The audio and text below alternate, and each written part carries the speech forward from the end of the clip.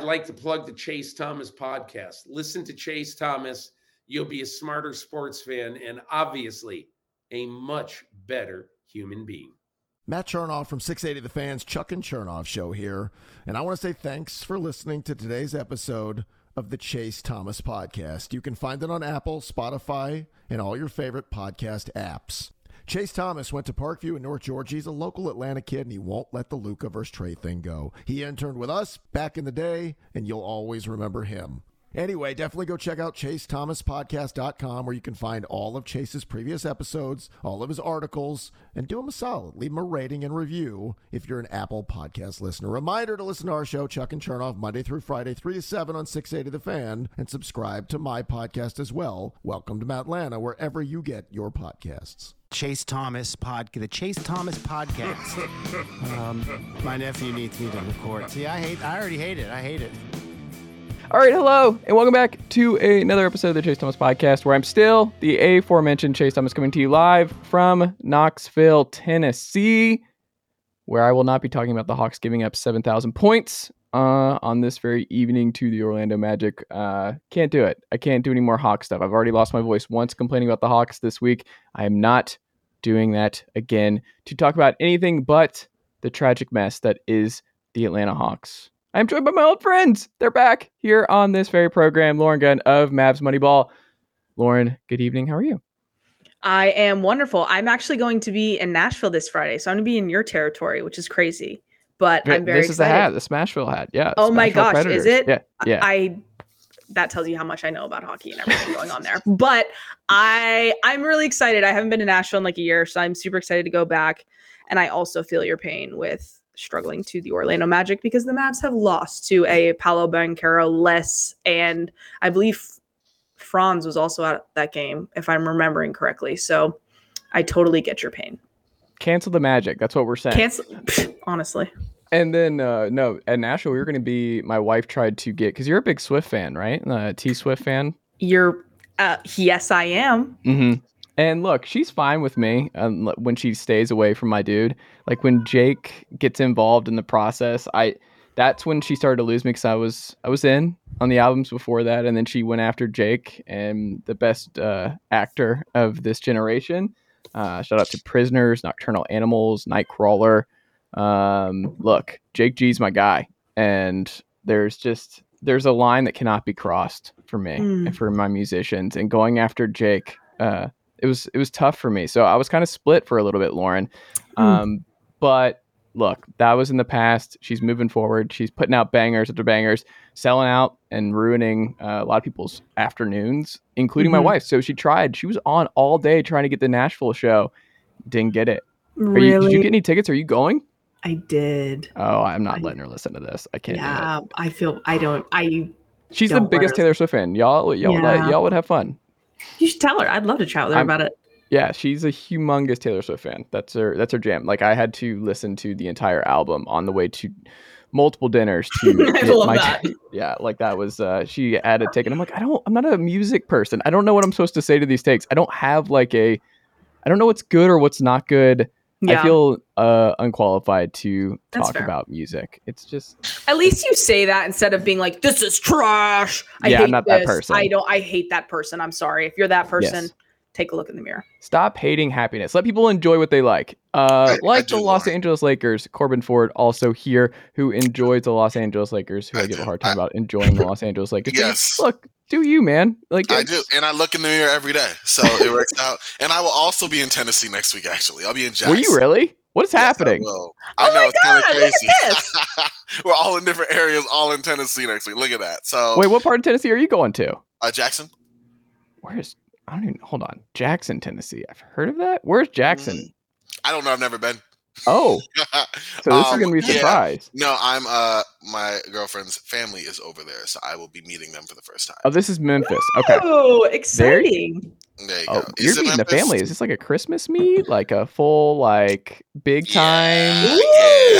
Yeah. So you know, it's we worked in FEMA a couple years ago, so we met in Mississippi. It was like 5 years ago. So fast forward and Wow. So it's gonna be fun. We'll see how I'm it goes. excited for you, man. You're gonna do great. Thank is this you. the first time you've ever met them? Yes, I mean we had a few intimidating Zoom calls in my opinion. So it's been okay.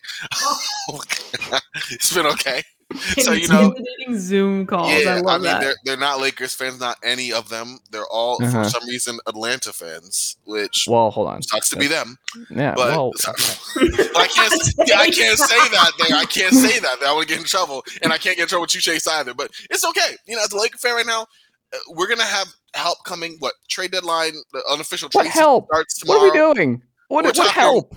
Christian Wood, Bogdanovich. I'm throwing out Christian. I think they can get some help. I'm not going to lie. Lauren just wants to give them Christian Wood. She just wants a first-round pick. She wants multiple first-round picks. Listen, I'm not going to lie. I said Christian Wood just to see a Lauren's reaction. I wanted Christian Wood last year. I took the bait. Yeah, exactly. We both love us some Christian Wood. I wanted him last year. I thought he would be a perfect front court partner for Anthony Davis. It's not happening now. It's not. There's no way that's happening. But, there might be other pieces. Listen. Like who? We'll talk about, okay, let's just get into the Lakers. We need to get this off our plate. Like, we need to, I don't know what's happening, Corban. I thought we were done with this. I thought we moved forward. Is it just the Anthony Davis? Which, by the way, it's time for a rant. Anthony Davis is not an MVP candidate. He has not even been, there's no conversation for Anthony Davis being in the MVP conversation.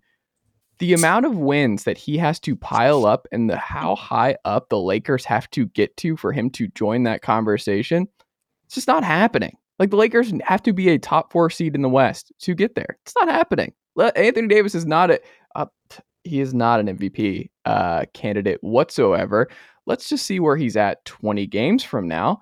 Why have we not learned our lesson with the Anthony Davis LeBron era yet? What are we doing here? Why are we pretending that this is going to keep up for 60 games? Why are we pretending that the Lakers are going to continue this rise when they blow games to the Boston Celtics late on their home arena? Why do we pretend that a team that relies so much on Austin Reeves and Russell Westbrook off the bench, that this is a team that should be taken seriously as a top 4 seed in the West? Why is this a team where depth is winning out over and over and over again, where the Suns, the Memphis Grizzlies, the New Orleans Pelicans, who build a team around young superstars and have depth everywhere, are going to fall down to the Los Angeles Lakers in the year 2022? What are we doing, Corban? What world is that? In what world is that a possibility? So that was a lot of questions. I'm like, dang, Chase, are you ever gonna let this man live? Yeah, you're really making a lot of stuff. First, I got to push back on Phoenix. Lauren, I was gonna let him live if he moved on. Like, I moved on from the Hawks. The Hawks are a train wreck. Okay, listen. If the MVP, first off, I'm really against talking MVP, all these awards when we're like a quarter of the season through. I would rather look at the entire body of work at the end of the year, in between, just before the playoffs start and the end of the year, like everyone else, all the voters do, and then go from there. Because right now, Jason Tatum has a hot month, great. Then he loses to really good teams on his tier, and all of a sudden, is it Luka Doncic who's doing amazing, but his team sucks outside of him and maybe Christian Wood? Or we look down to Steph Curry, who's great if he's playing. If he's off the bench, he's no longer MVP candidate. So, I don't like doing all that. Now, that being said, if the MVP conversation was to go to 10 players, AD has to be on there. He's maybe 8, 9, or 10, but he's definitely on there. He has been a tremendous reason why Lakers are even where they are right now. But even if we look at his play independent of the team's success, any success they've had is largely derived from his shoulders, his performances, right? And then his numbers, his impact on the defensive end, I have him as my defensive player of the year. Again, I said I don't do this, but if I were to do it, he would be there. His numbers there are great. I just feel like with the parity that we see in the NBA, yes, the Lakers are on the shorter end of that totem pole since we were actively under 500. But if you look at the Warriors, look at the Mavericks, look at every team not named the Celtics and maybe Milwaukee, your record's not going to look great. We have a whole lot of MVP candidates. Well, we have 3 MVP candidates whose record is great. It's going to come down to 3 guys. It's 3 guys, and I think unless catastrophic injuries derail them, it's down to 3. Well, I don't think it's Tatum. Tatum, yeah. Zion and Ja. That's it. One of those 3 breaks through, and one of those 3 wins it. You heard it here, December 14th. Not the 3 I thought you were going to say. Yeah, it's not the 3 I thought you were going to say. I don't know. I'm not putting my chips on Luka this year because I think the team has just far too many things to figure out. But my 3 are Luka, Giannis, Tatum. To me, those are the 3 that I'm kind of looking at right now. I just worry about the voting fatigue with Giannis. Giannis is probably my agree. number one, but I just that's don't. why I think it's Tatum's year. And I told Corban this, that I really do think it. Mm-hmm. But no, can I actually ask a question on the Lakers real quick? Yes. Because I'm very curious, kind of for both of your takes. Where are you at kind of seeing Russ have a little bit of success in this 6-man role, or even a lot of success depending on where you stand? Like where are you at in terms of like a potential trade package? Like where are you at right now? What's the bare minimum you're taking for a Russell Westbrook trade? I'll let you go and are you taking Davis Bertans? No. Listen, when LeBron might make him like an all-star, no, I'm playing. I'm gonna unless we were playing defense, but I'm gonna let Chase go. I saw your face working up, Chase. Unless you want me to go, you go. They're 23rd in point differential. What are we doing with this Lakers team? They're not good. And Russell Westbrook being off the bench, it's like he's 15-5-5. And I saw this stat, I think was it last night or 2 nights ago, where it was like Russell Westbrook's like the first bench guy to average 15-5-5 ever. Was that the stat? It was something like that. Something like that. Mm-hmm. I'm pretty certain it was something like that. Yeah. But either way, Westbrook at this point, like I think what helps the Lakers right now is the Pacers are falling off a little bit. They were in the top 4 the first 20 games of the season. Now they're down to about 500. They're a play-in team if the playoffs started today. Any Russell Westbrook package is just going to be like, unless it's the Pacers one with either Turner or Hield, I just don't think he yields a return. I think it's just a salary, like a mover. I don't know, maybe DeRozan now because the Bulls are falling off a cliff, that maybe you can try and see what Chicago's interested in on that front. But I think Russell Westbrook's then a buyout guy wherever he goes. They buy him out and then we'll see where he latches on. But I mean, I think he does deserve some credit for coming off the bench and making that change and not going the Carmelo Anthony route where like they literally had to send him out of the league so that you could understand that you are a bench guy. And there's value because he revitalized his career coming back with the Blazers. And it worked for him for several more years. So I think he's going to be he deserves credit for that. But I mean, in terms of Lakers trade packages, I don't know, like Patrick Beverley doesn't fit. He's been really bad for them. They probably need to move off him, but I don't think they have anybody that moves the needle and gets someone that actually really gets the Lakers out of the predicament. Like I've said, and Corban knows this deep down in his heart, is that LeBron James has already played his last meaningful basketball game of his NBA career. It happened a while ago. I like how you say Corban knows this and then go with off-the-wall claims that I have no thinking at all. Like, wow. First off, like, to answer Lauren's question, before we go to that defamation of LeBron James basketball play. I didn't say that's not, hold on, not defamation. You can't do that. That was not defamation of LeBron James' basketball play. Of his future play. No, it's not him. It's not a LeBron problem. This is a Lakers problem. This is a Lakers front office problem. Okay, I see what you're saying. It's a it's a LeBron. I mean, well, he did sign in. He did lock in where he can't be traded this year. Yes. So he kind of did it to himself. But yeah, no, it's over. He's waiting for Bronny, and then he's gonna move on to bigger and better things. I will say this right now. I no longer. I'm not gonna listen.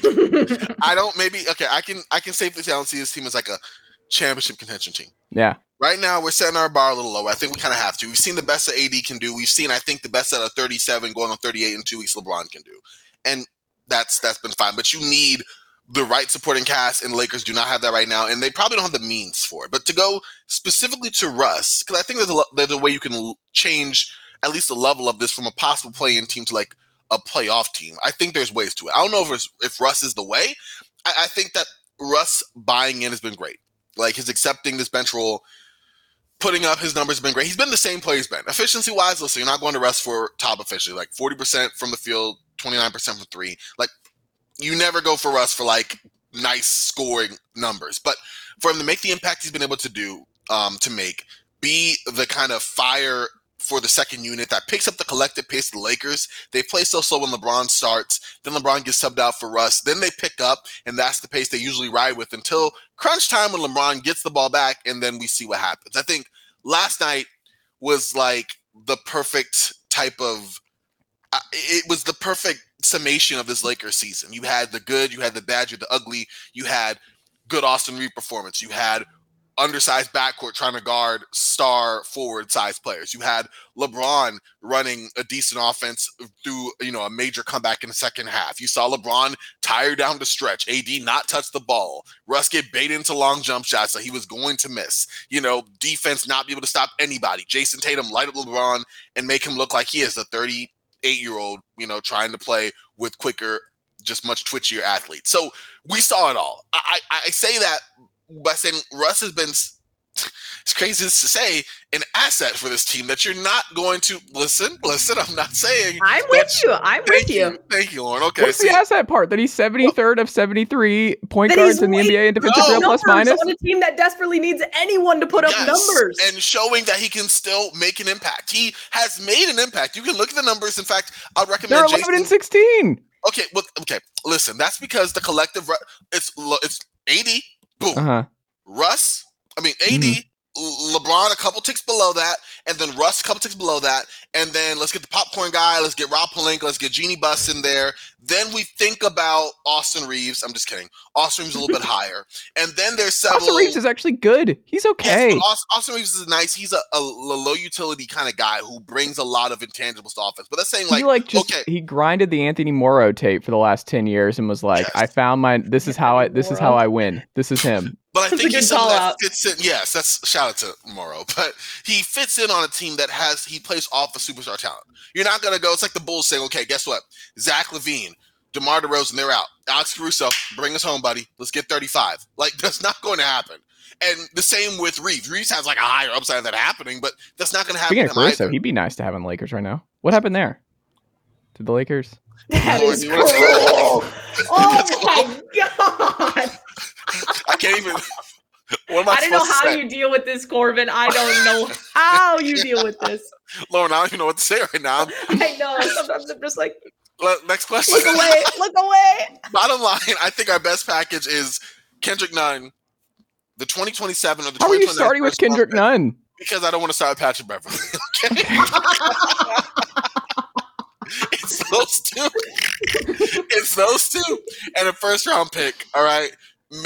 And you try to see Bogdanovich, maybe you see about Evan Fournier and Cam Reddish, and you throw Evan Fournier's getting DMP CDs in New York. Exactly, but that's because Tom Thibodeau don't know what he's doing. A lot of people I completely DMPs. agree with that. Yeah, I think you put Evan Fournier on the Lakers, and people are going to be like, "Oh my God, why wasn't he playing in the Knicks?"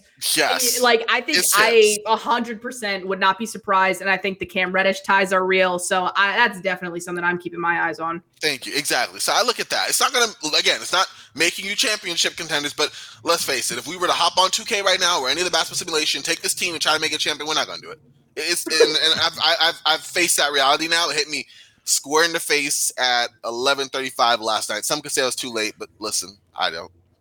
I've been on this for a year and a half, Corban. Yes, Chase, you're a pessimistic Laker fan, but you're not a Laker fan. I'm not. I'm just saying this is reality. It would have saved you, I'm ejecting from this Hawks season. I'm ejecting from the pain and torture from what this season is doing, where it's this is getting significantly worse. This is going to get worse. I never jumped on.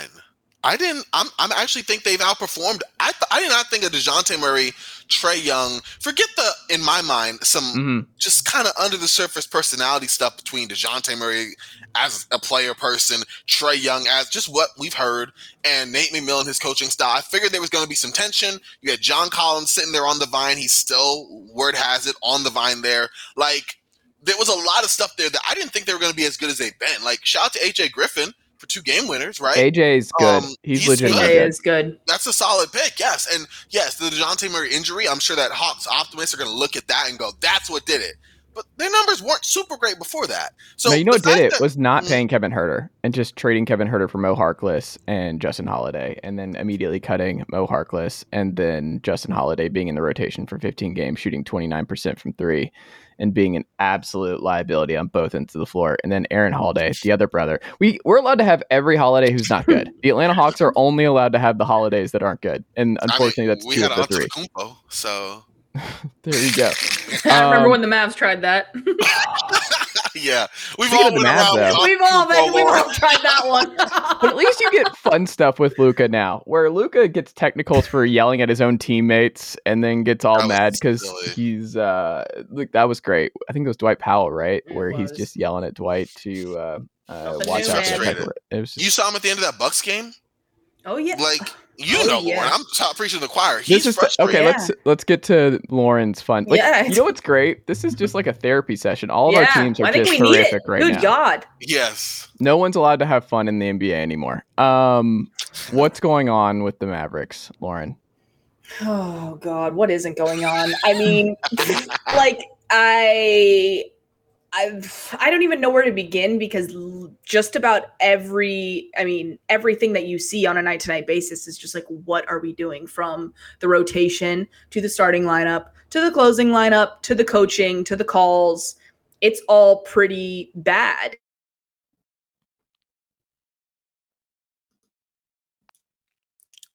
That honestly was a perfect place to stop. But that really was. That was a perfect place. It's all really bad, Lauren. But, continue. It worked out, Lauren. Go. That actually was a good freeze, because that was a good freeze. It stopped perfectly. Yeah. Oh my God. It's great. The Mavs right now, it's not good. It's not good. I think that there's a lot of frustration that's visible. At the same time, it's funny, because I find myself as like, where does Luka draw the line where he's like, oh, I've hit my limit? Because while I don't think he's, going to ask out in the next year, I think they're getting really, really dangerously close to that window.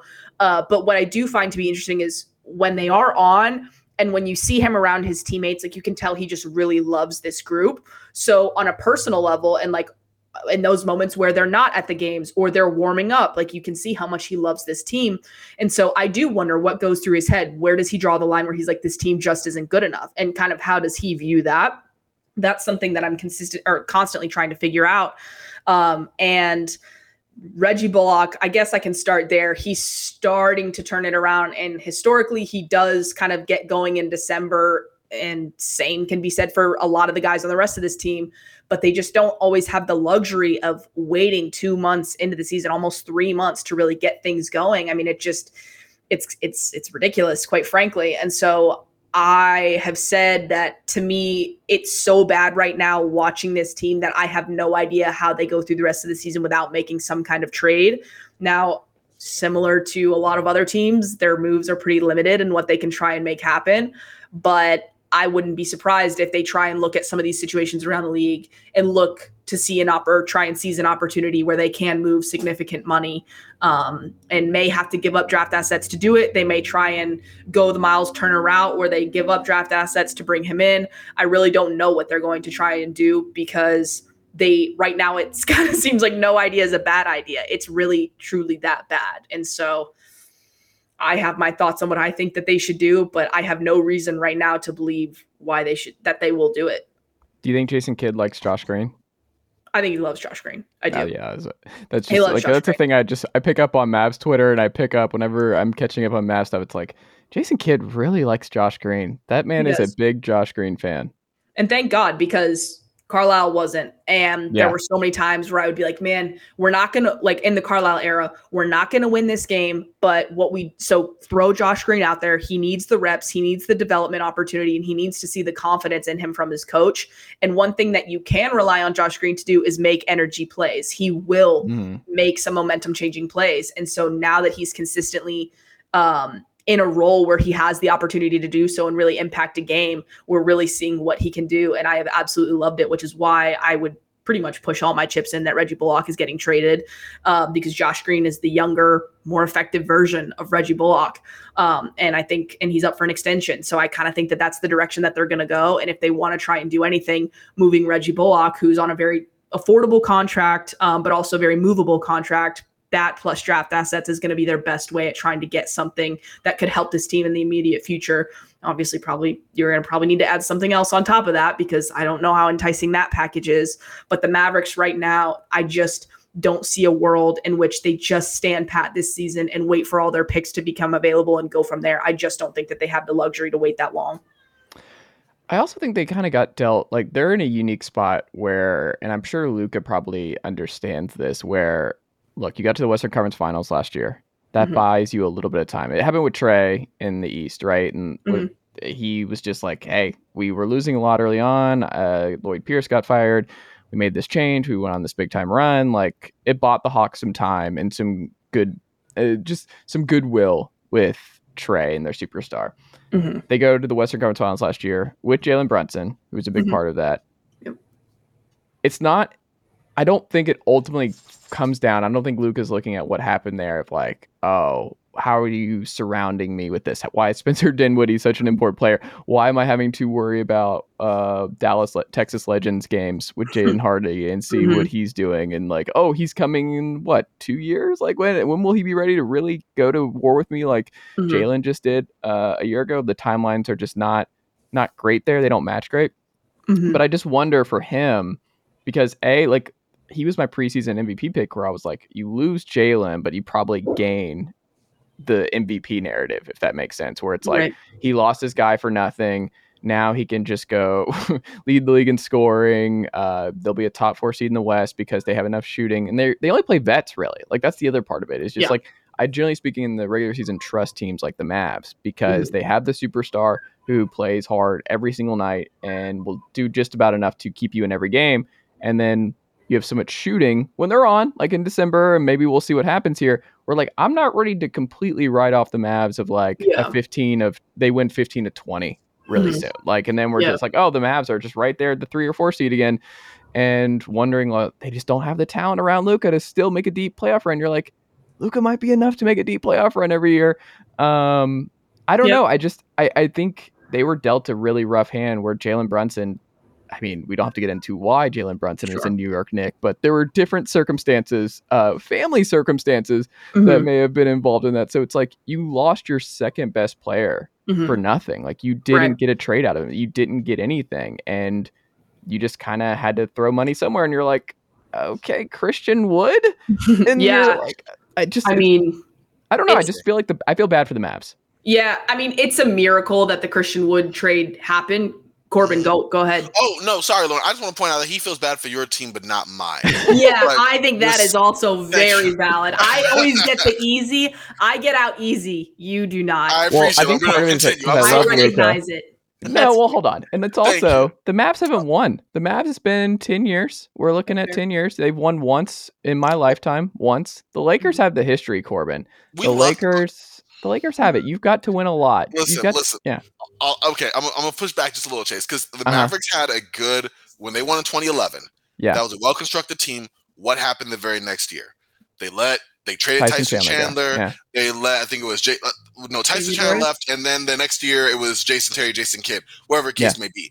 Point being, we did the exact same thing in 2020 with the Lakers. That's true. That's true. I never thought about it that way. Yeah, it's the front office that just decides, right? You have a formula, it works, you see it, and then you go, okay, let's do something different.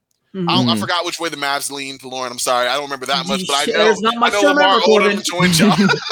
And then for us, we said Montrezl Harrell and Dennis Schroeder were the answers, and like now Montrezl Harrell can't get off Philly's bench, and Dennis our starting point guard, and like you said, we're 11-18. So point being, like, I think that both of our front offices have been bad. We just, unlike Mavericks, who like. They had patiently been building. They had playoff exits, to the Spurs and stuff like that. They finally won the chip.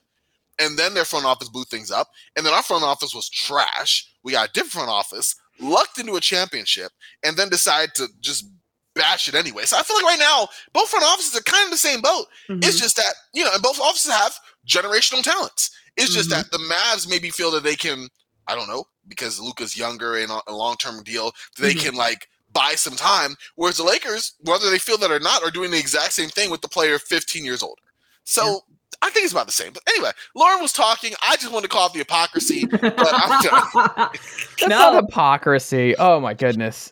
I'll take it. Just because of how much Westbrook stuff I've thrown at you. I'll let it slide. Yeah. Okay. Well, so I was going to say that I have to say, saying that the Mavs got a rough deal is a really nice way of putting they handled Jalen Brunson's contract negotiations very poorly. And I mean, I've heard multiple things on the timeline of when things were offered, what was on the table, what Brunson was communicating that he was more than willing to accept. and the Mavs front office continuing to just push that down the line, hoping that, we want to leave it available if something comes up at the trade deadline. And I don't know if you guys remember this, but Tim McMahon tweeted out around the trade deadline where the Pistons, who had kind of been connected to Jalen Brunson, called Dallas and was like, hey, we're interested in Jalen Brunson. And they said, oh, yeah. And the Mavs said, oh, yeah, we're interested in Cade Cunningham. Like, that was their response. And so fast forward to free agency opening right before Jalen Brunson becomes an unrestricted free agent. The Knicks need to clear a little bit of money. Who goes and helps them? The Detroit Pistons twice. So I mean, you just can't do business that way. I'm not saying that the Pistons did it as a slight to the Mavs, but I just don't think you can pick up the phone and say, oh yeah, I'll take Cade Cunningham. That's what it's going to cost you. And think that that's like a,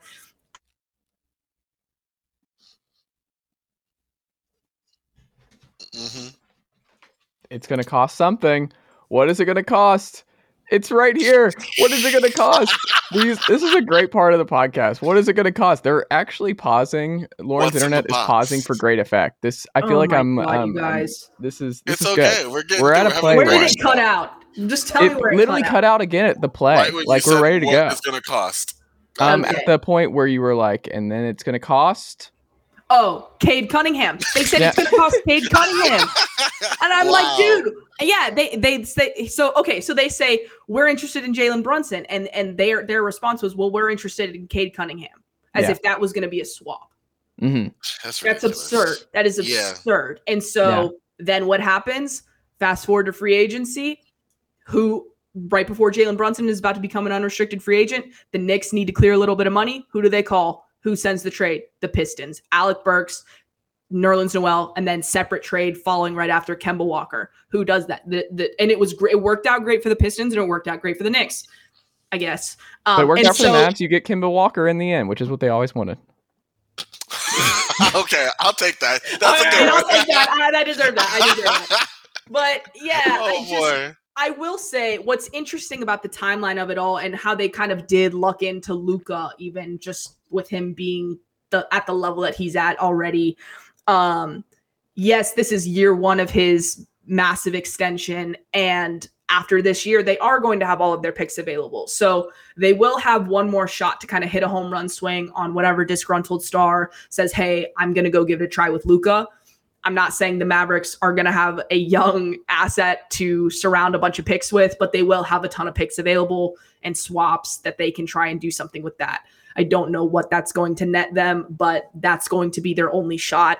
And I do think that this year, I am a big proponent that I do think that they should really consider trying to move a first round pick and maybe even a couple seconds, whatever it takes to get it done without doing 2 firsts to get Miles Turner. I think that would be a great move for them because they're terrible at rebounding. And what's so crazy about this team, and kind of circling back to something that you said about I'm not totally ready to write off this Mavs team. I'm so frustrated with this Mavs team this year, but they have been top 10 in offense. They have been top 10 in defense. They're just not hitting their threes and they're not closing games. So if December comes and goes, January 1st is here and those threes start falling and they're maintaining this level of defense, I will be intrigued to see if they start climbing up those standings and just where things kind of look for them.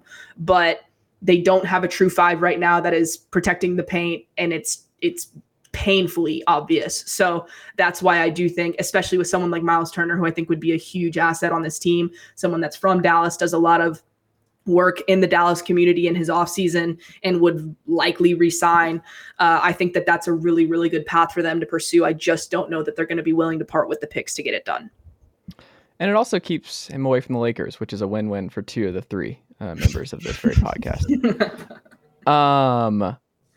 Who do you trust to have a deeper playoff run this year, Corban? Is it the Pelicans or the Grizzlies? Because right now they're 1-2 in the West. And if you look back through the history of the NBA, we like to overthink it, where there was a couple years ago where people were like, oh, how many bottom seeds are going to upset the top 4 in the West this year? And you're like, oh, all 4 won. And the Lakers, like, oh, Lakers Suns 2-7. How will this go? And then it's like, oh, the team that had home court advantage ended up winning that series. Surprise. The surprise of everyone. Yeah, like it was a surprise to everyone.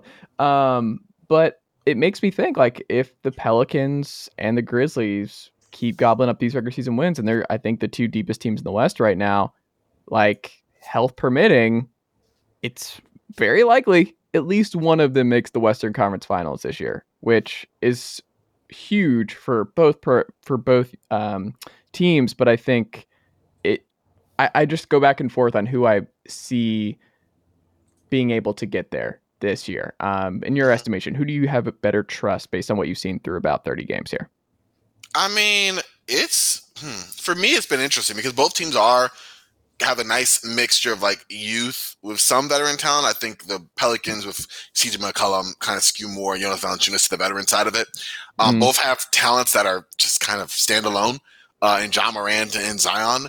I lean toward the Pelicans, if only because the availability of the Grizzlies' key players, whether it's due to health, if you look at John Morant, who's actually been mostly healthy this year, Desmond Bane's really been injured, or Jaren Jackson Jr., who I think is different because availability both if he's injured or not, but then if he's in foul trouble or not, which we saw plague them last postseason, really came, to bear in after their after the initial first round against the Timberwolves. So I like the Pelicans. I think that I trust their group more. Mind you, this is a group with Zion Williamson, which I know, just in general, you bring up Zion, it's like this is the healthiest season he's been, but look at what he's done. And also look at other guys who have come out as well. I mean, we've been going without Brandon Ingram for a large part of the season, when Brandon Ingram really drove this ship last year for the Pelicans alongside CJ McCollum.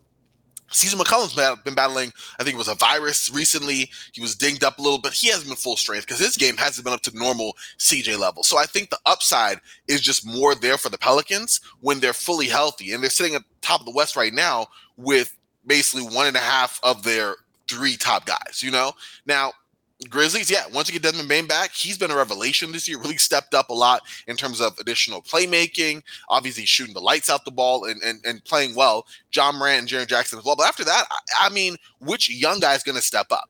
Santi Aldama's had some big moments, but he's had to play more of a role. David Roddy, you still have Brandon Clark in there, Tyus Jones, old reliable at point guard. But do you really trust Dillon Brooks? I mean, Dillon Brooks is featured. I don't think the Grizzlies trust Dillon Brooks. Exactly, but yeah, and somehow he thinks that it's Dillon Brooks' time. Like no one has that there. You're right about that one. Exactly, like always need a bucket. Dillon. It's like, bro, what are you doing? So he's got a lot of like Deshaun Stevenson in him. He reminds me a lot of Deshaun Stevenson. That was just uncalled for. Deshaun Stevenson is an NBA champion in your Dallas Mavericks history, Lauren. He was a Dallas Mavericks starter. I will not accept any slights. There you go.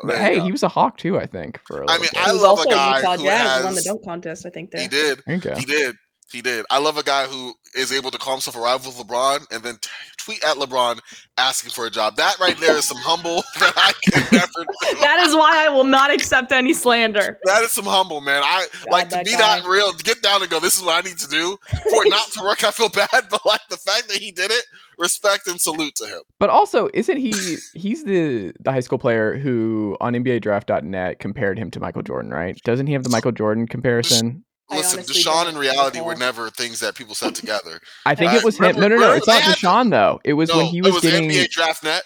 Yes, they compared him because they do this player comp. They used to be super wild. Say the same thing with them in reality. I love them though. I know, but like Deshaun was like compared to Michael, and I just imagine as any basketball player was just like compare. That's your NBA comp is the best player of all time. I would just retire.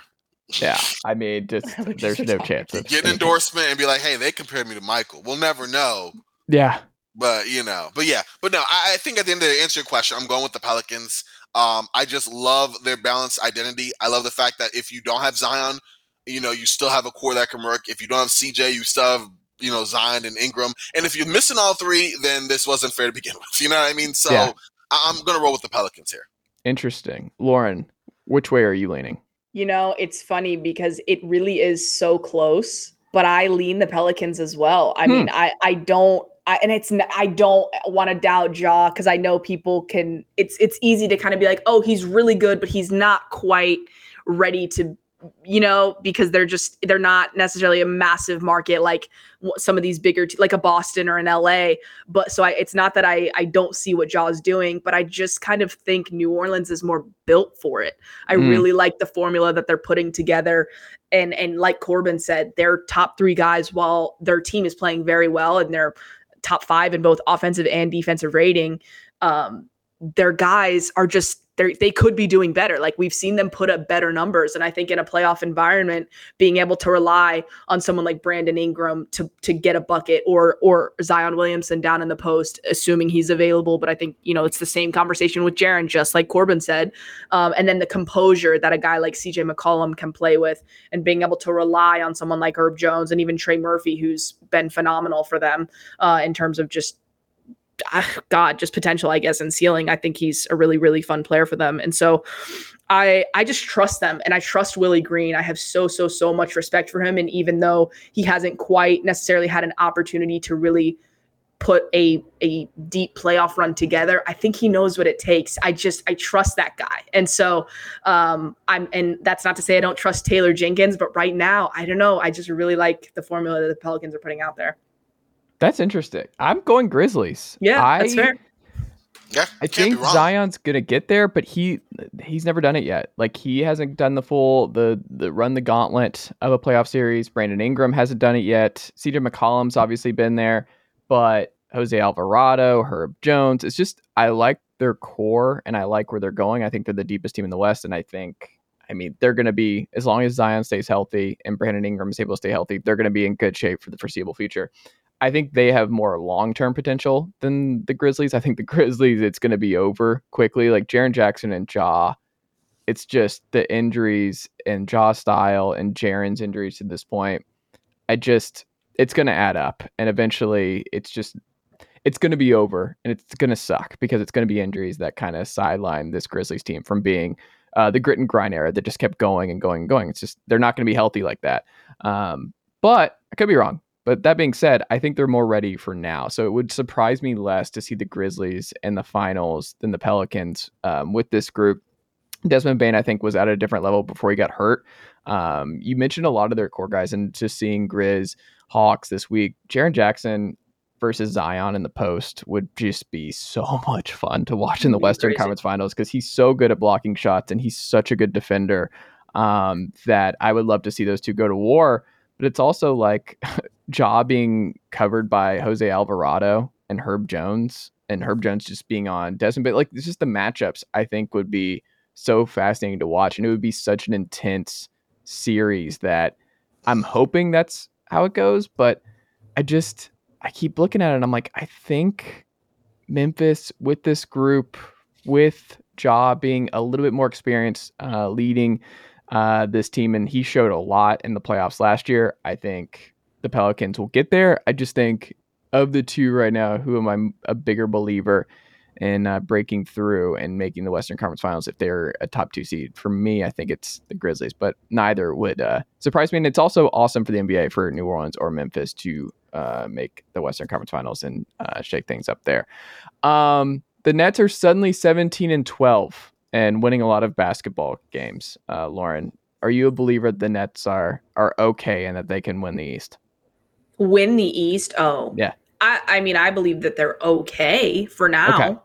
I do not believe that they will win the East. I can't. I'm a big continuity, chemistry, stability person. And if you don't have those things, I'm not saying that they don't have chemistry, but to me, they don't have consistency and they don't have stability. So I just don't trust them.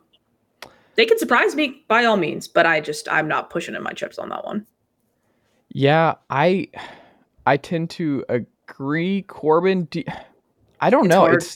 It's really hard because you're doubting Kevin Durant at this point, where it's like we've seen what healthy Kevin Durant does in the East, and like just him almost being the Bucks by himself 2 years ago. Like, that was not that long ago that Kevin Durant was just without Harden, without Kyrie. He was still like, I can beat Giannis by myself. And they probably win that series if they're healthy, and maybe they win the title that year. I don't know. We'll never know. It's a big what if in Brooklyn, that this whole just Kevin Durant experiment is big what if. But Corban, do you think now there is enough that you've seen that if Kyrie, this is the other big part of it, if Kyrie just stays at this point and we don't hear from Kyrie off the court for like the rest of the year, and Ben Simmons continues to get better, and they get TJ Warren back, obviously they have a lot of veterans who have played in a lot of important playoff games.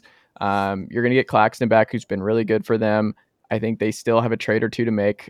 They have intriguing contract year guys and Seth Curry and Joe Harris. Like, they have some avenues to make some finishing touches to build the best closing five to win the East. And I mean, I think if you're Boston, you're Milwaukee, you feel good in a 7-game series against Brooklyn, but you don't feel great. It's still Kevin Durant and Kyrie Irving in a 7-game series. It's just, if those two are on the floor, it's going to get dicey. Do you share that sentiment? Yeah, I'm with you both. I'm with Lauren. I don't see them doing that. I just if they make there's avenues for them to improve their roster, and if they take them, depending on which ones they take, sure. As it stands right now, as it stands right now, yeah, you saw what a healthy Kevin Durant could do last year. Also the healthy Kevin Durant who was worn down playing heavy minutes, which he is still doing, by the way.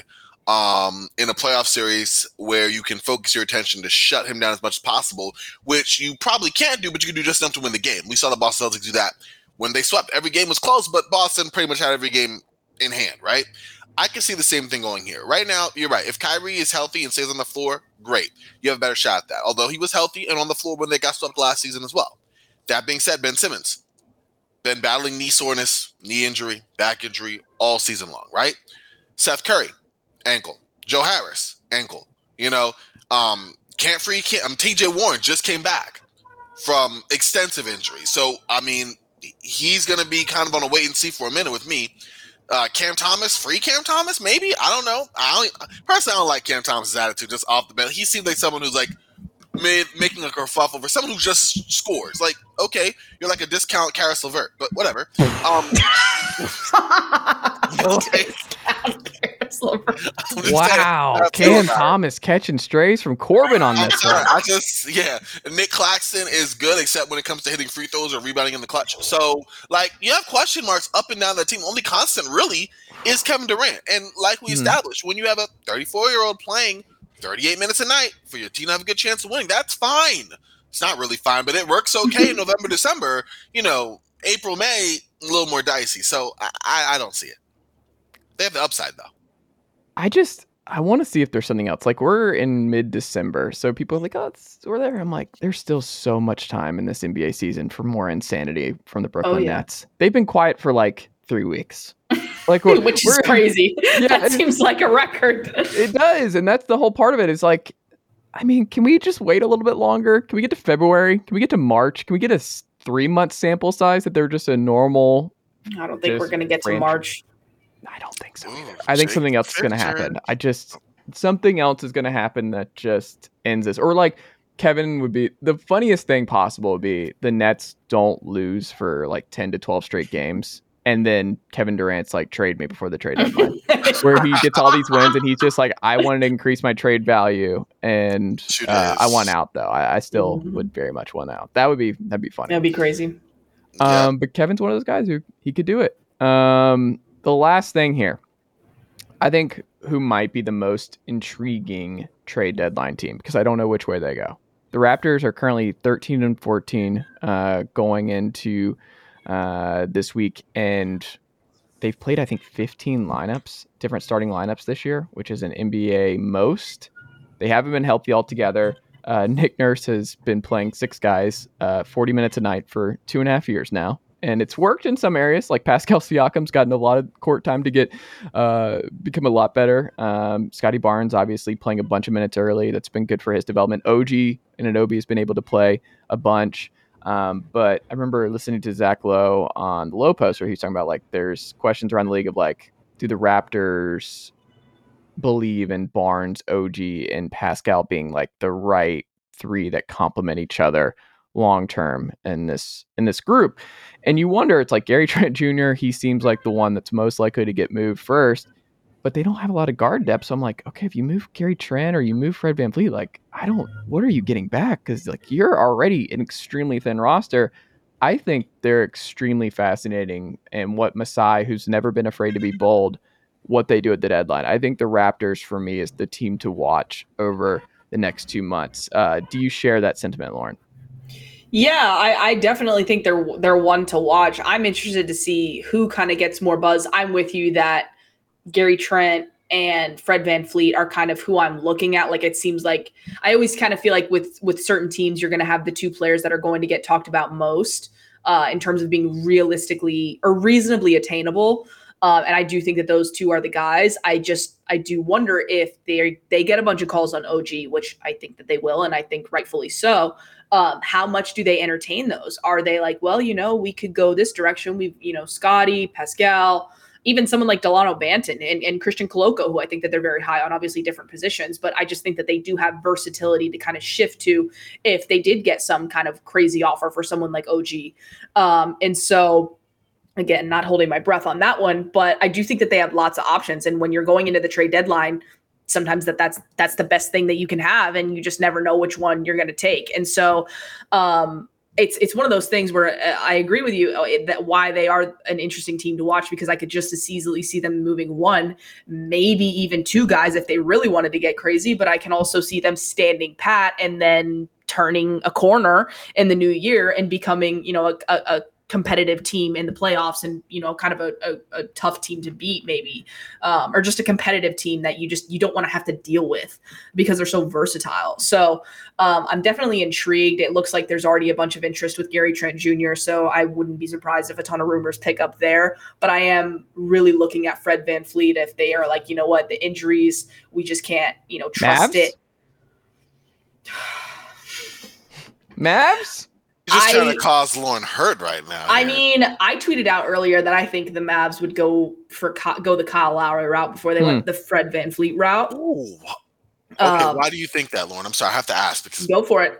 Because personally, I think that Miami is in for more of I think that they would be in for more of a, not like more in for more of a shakeup, but I think if they were really to try and reset or move pieces, they would be the team that would go more drastic than Toronto. I think Toronto would, even though Toronto, I agree that Masai is not afraid to make a bold move. I just don't think that they need to move Gary or that they need to move Fred right now. Whereas Miami, while I also don't necessarily think they need to move something right now, I do think that there's a package or an opportunity for them to move a Kyle Lowry to get Tyler Hero in that, as a more consistent starter, maybe even move Duncan Robinson as well. There is a package that gets them, specifically with Dallas, I was just playing with numbers, but that gets them Reggie Bullock, Tim Hardaway Jr. I don't know how interested they are in that. But again, veteran wings that they could just kind of plug in and surround in terms of depth and sharing minutes and taking some of the minutes from Jimmy Butler and stuff like that and bring the defense. I do think that there are opportunities for them to move off of the Duncan Robinson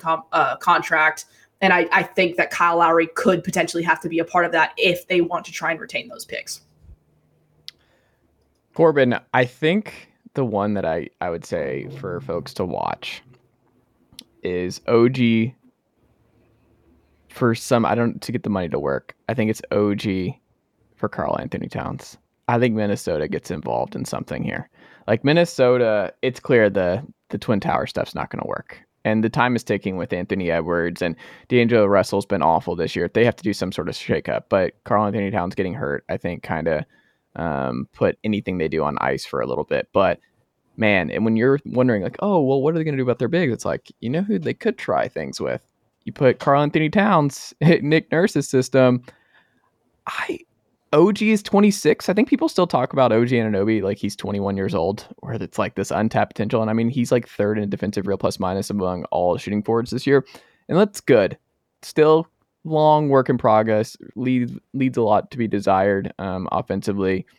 Same with Scotty Barnes at this point, but he's significantly younger. Like Scotty Barnes is probably like my only one who's off limits, but Pascal has just become, I think he's number 4 in real plus minus behind Anthony Davis and a couple others at the power forward spot. But either way, I would be intrigued by something like that, but I would also just not be surprised if Masai takes a big swing like that, even if it Karl Anthony Towns is not happy. He's like, I don't want to be in Toronto long term, but if he's like, hey, Towns, Barnes, and Fred VanVleet, let's see what that looks like in the East over a couple of years, because they just need offense and they need more scoring on that front. And I would be so fascinated to see what Towns looked like with this group, but I don't know. I think it's possible. What do you think the Raptors ultimately do? If I'm them, it's so weird because they're like so close to like the 6th seed in actual playing spot that you don't really want, I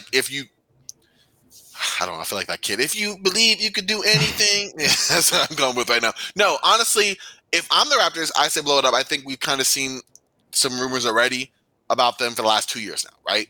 If you believe this is the highest you can go, and let's be real, this team was an amazing team when you had a player like Kawhi Leonard at the top, right? And the supporting cast just fitted around that. Well, right now you just have a supporting cast. They're great, but I was never high on the Pascal Siakam being that superstar type player. He's like an all-star type player to me. That's perfectly serviceable. That'll get you quite a return. But if you're looking to like lead you in like the top 3 of the East, I didn't see it.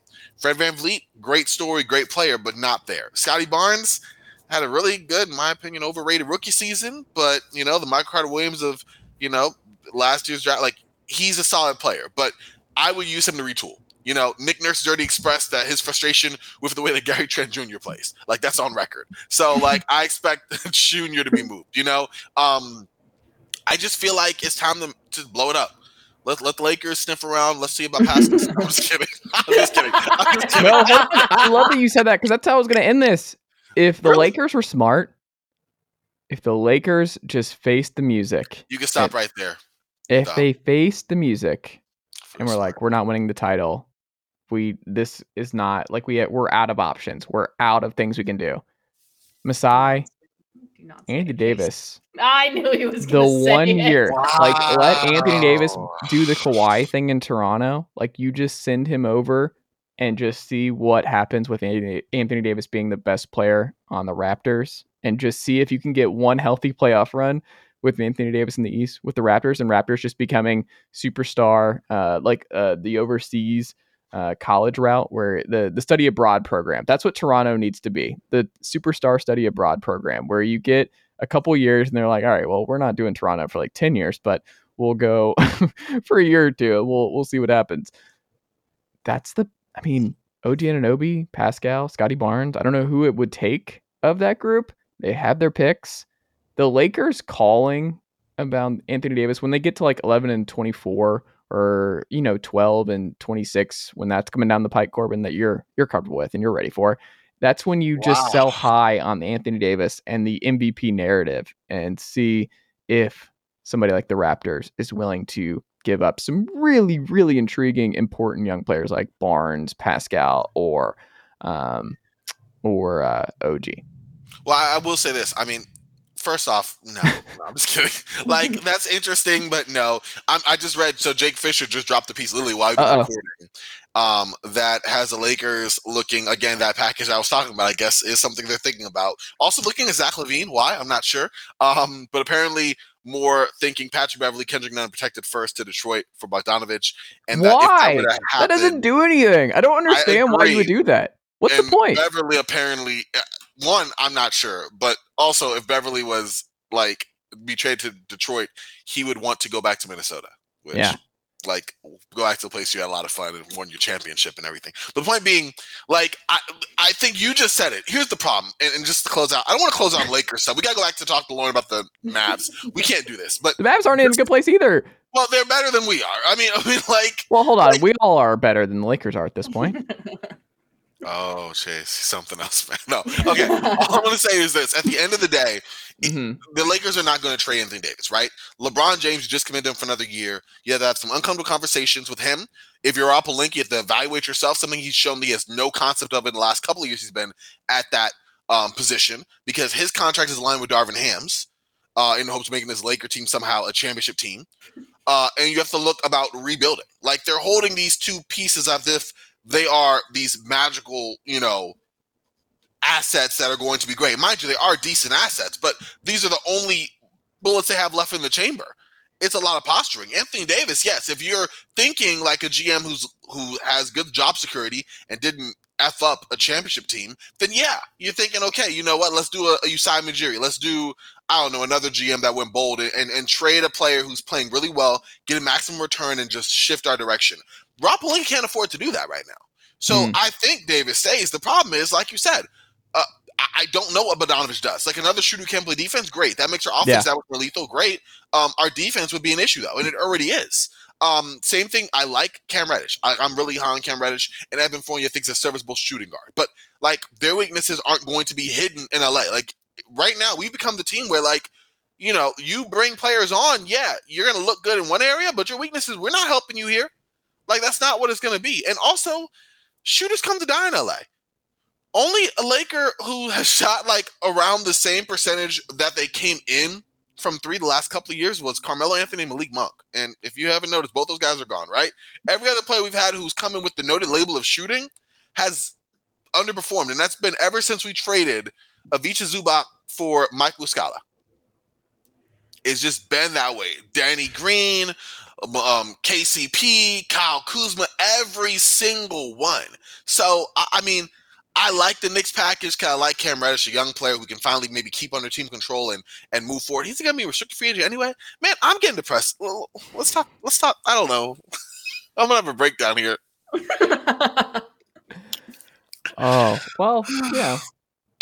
I'll end it positively for you. I think Trae Young's like not a Hawk in less than 2 years.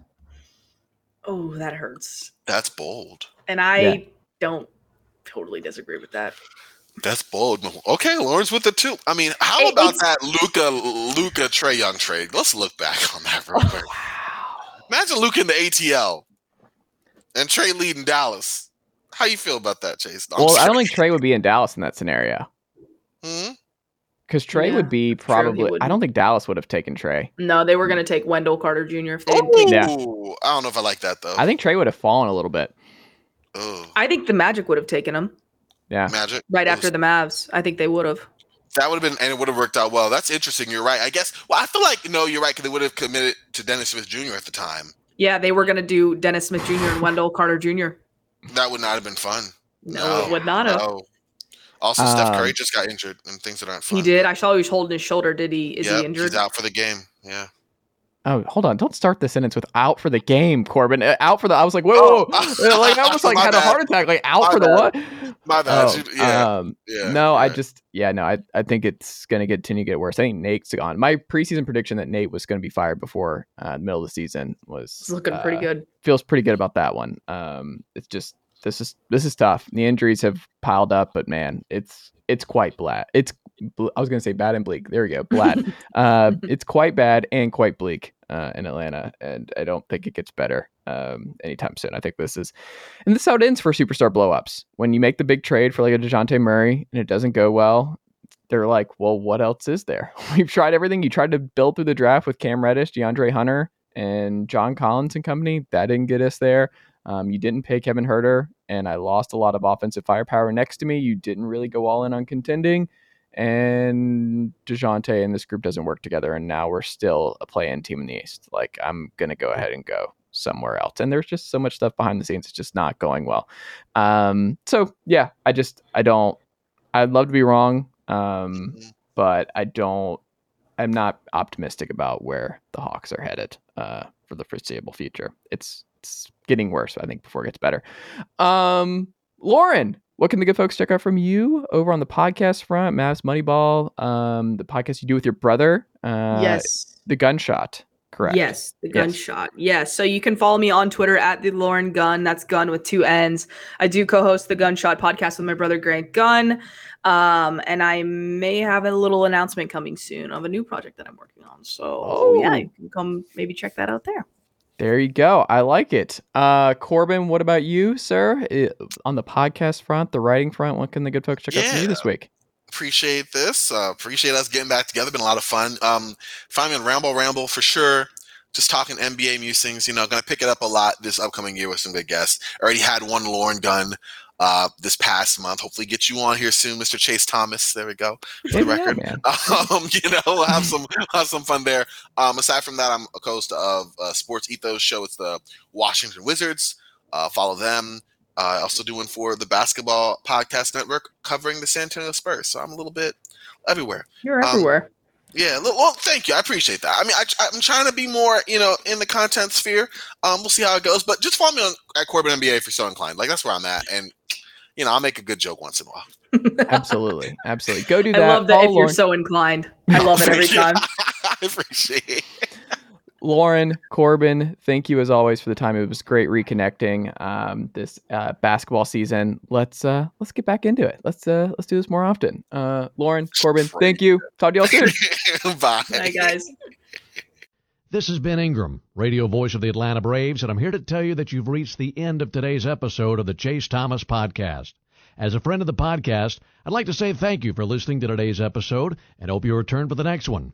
To show your support for the program, tell a friend or coworker or even a family member about the program. And if you're an Apple Podcast listener, leave the show a rating and a review. It goes a long way.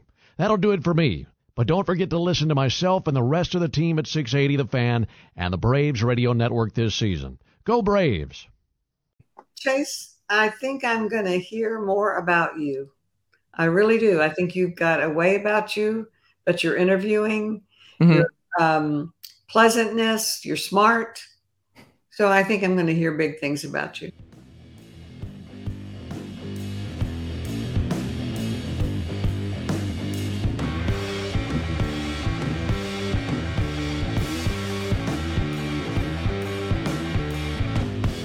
Nicely done, nephew. Chase Thomas Podcast. Hell yeah.